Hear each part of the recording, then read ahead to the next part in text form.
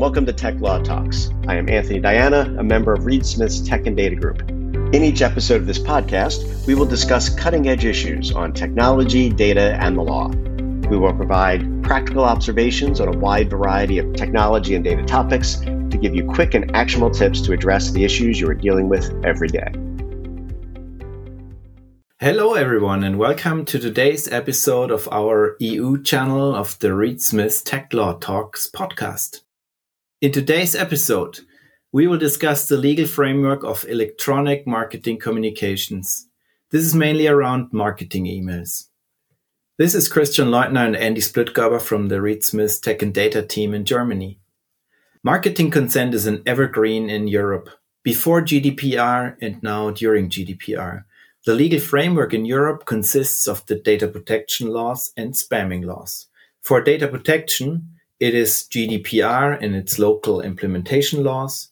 For spamming laws, these are the local EU member state laws implementing the European e-Privacy Directive of 2002. So all in all, the standard is fairly uniform across Europe. Also, local specialties apply. Christian, can you briefly explain when which laws apply? Thank you, Andy. And first of all, hello, everyone. Let's start with the GDPR. The GDPR applies if the controller or processor, in our case, the organization responsible for the marketing communications, let's call them marketing organization for now, is based in Europe. If the marketing organization is based outside Europe and offers goods and services to data subjects in Europe, GDPR also applies. So, for example, an Irish marketing organization has to comply with GDPR when it sends marketing messages to recipients in Europe and also outside Europe. An US entity, as a non-European organization, has to comply with GDPR only if the organization sends email newsletters to recipients in Europe and expects that the recipients are based there. Applicability of spamming laws is a bit different. However, in result, often in line with GDPR.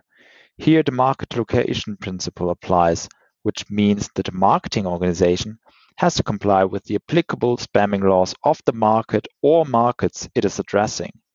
If, for example, the Irish entity wants to market products to customers in Ireland, Germany, Spain, and France, the organization has to comply with the spamming laws of these four countries. Same applies for the US entity. As all of these laws are based on the European e-Privacy Directive, these laws are, however, very similar across Europe. But sometimes it's not easy to find a one-size-fits-all approach. Got it. So two legal regimes, and we can say both apply depending on where the addressed recipients of the marketing communication is based. Both legal regimes also align with each other. If spamming laws require consent, this consent also covers GDPR consent. If spamming laws do not require consent, GDPR also usually does not require consent. However, as often in law, exceptions apply.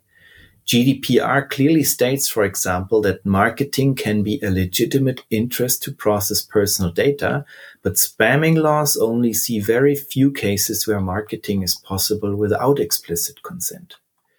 Generally, across Europe, one can say that electronic marketing communications usually require consent unless the recipient recently has purchased similar products or services in the past, or, and we see this more and more, commercial communications are part of a contractual arrangement between the marketing organization and the recipient of the message.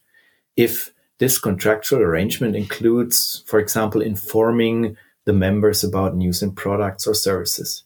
A customer loyalty program, for example, could be one of such contractual arrangements. Now, if consent is required, Christian, what are the issues marketing organizations typically face in Europe? Yeah, we typically see a couple of issues. There are, do consent declarations expire or are they future-proof? What form must the consent have? For example, can consent be online or do we need to have a separate checkbox for consent? What details must the consent language include? can consent be combined with other declarations? For example, a 10% discount for the next purchase if you subscribe to the newsletter. Okay, that's a number of topics. Let's briefly go through each of them. First one, how long are marketing consents valid and how can they be made future-proof? As a rule of thumb, marketing consents are valid for around 18 months if not used. If the marketing organization sends out marketing during that time, this 18-month period starts again. So we typically advise organizations to send at least one marketing message per year to their users. Any consent, new or old, must cover the relevant activities. For example, a consent that covers email marketing for furniture cannot be broadened to cover marketing when the marketing organization decides to market also IT equipment.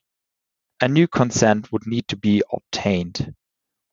In practice, we see that organizations work with opt-out solutions and tell users to say no if they do not agree to an expansion of scope of the consent.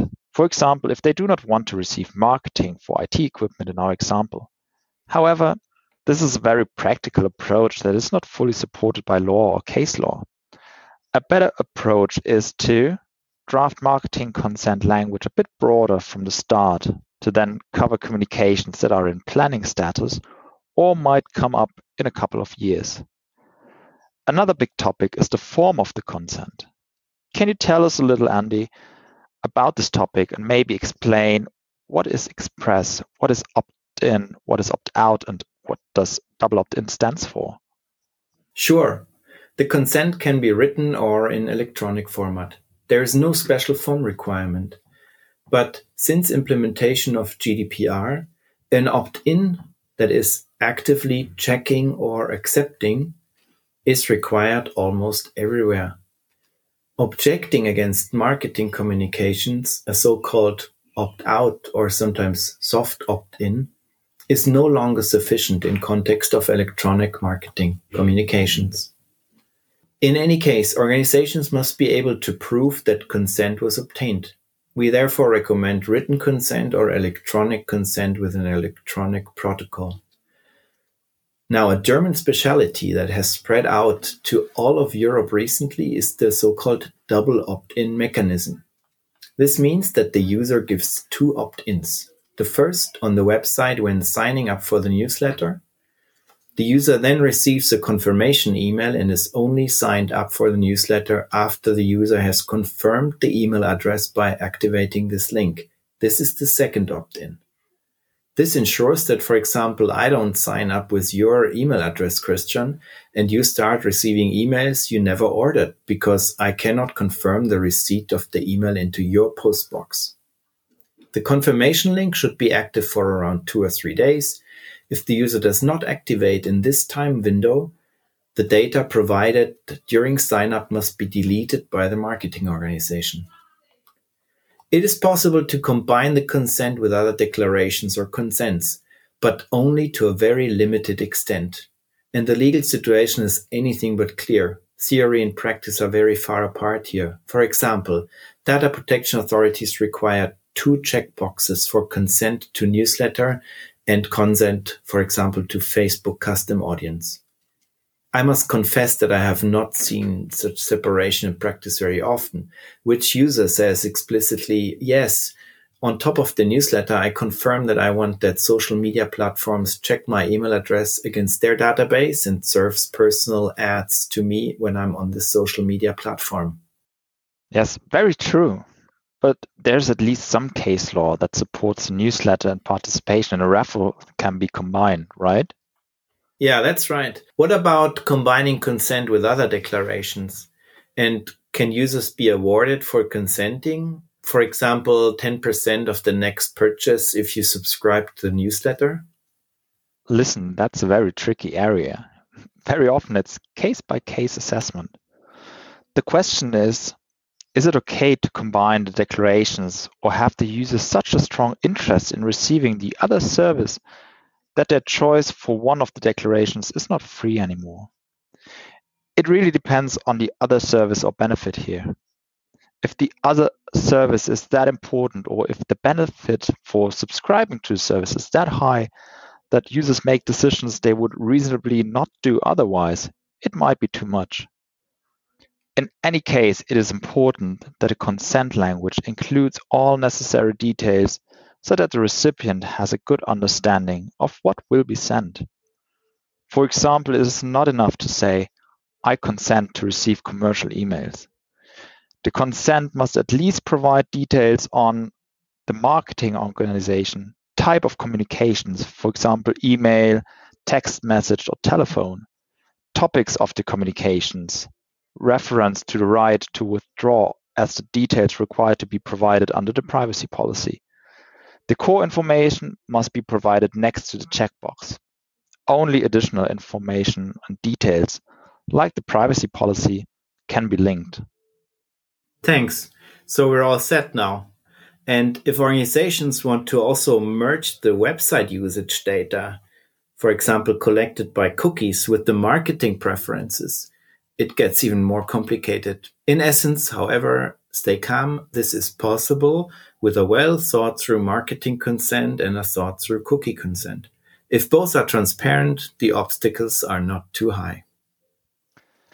Yes, brings us back to the e-privacy regulation. This regulation will cover both topics, cookies and other trackers or technologies on the one hand, and also commercial electronic communications on the other hand. But let's see if this regulation will ever be finalized. Thank you. This was today's episode of our EU channel of the Reed Smith Tech Law Talks podcast. We thank you for listening. Please leave feedback and comments in the comments field or send us an email. We hope to welcome you soon for our next episode. Have a nice day.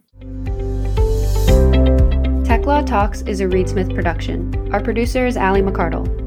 For more information about Reed Smith's tech and data practice, please email techlawtalks@reedsmith.com. You can find our podcast on Spotify, Apple Podcasts, Google Podcasts, Stitcher, and reedsmith.com, and our social media accounts at Reed Smith LLP on LinkedIn, Facebook, and Twitter. This podcast is provided for educational purposes. It does not constitute legal advice and is not intended to establish an attorney-client relationship, nor is it intended to suggest or establish standards of care applicable to particular lawyers in any given situation. Prior results do not guarantee a similar outcome. All rights reserved.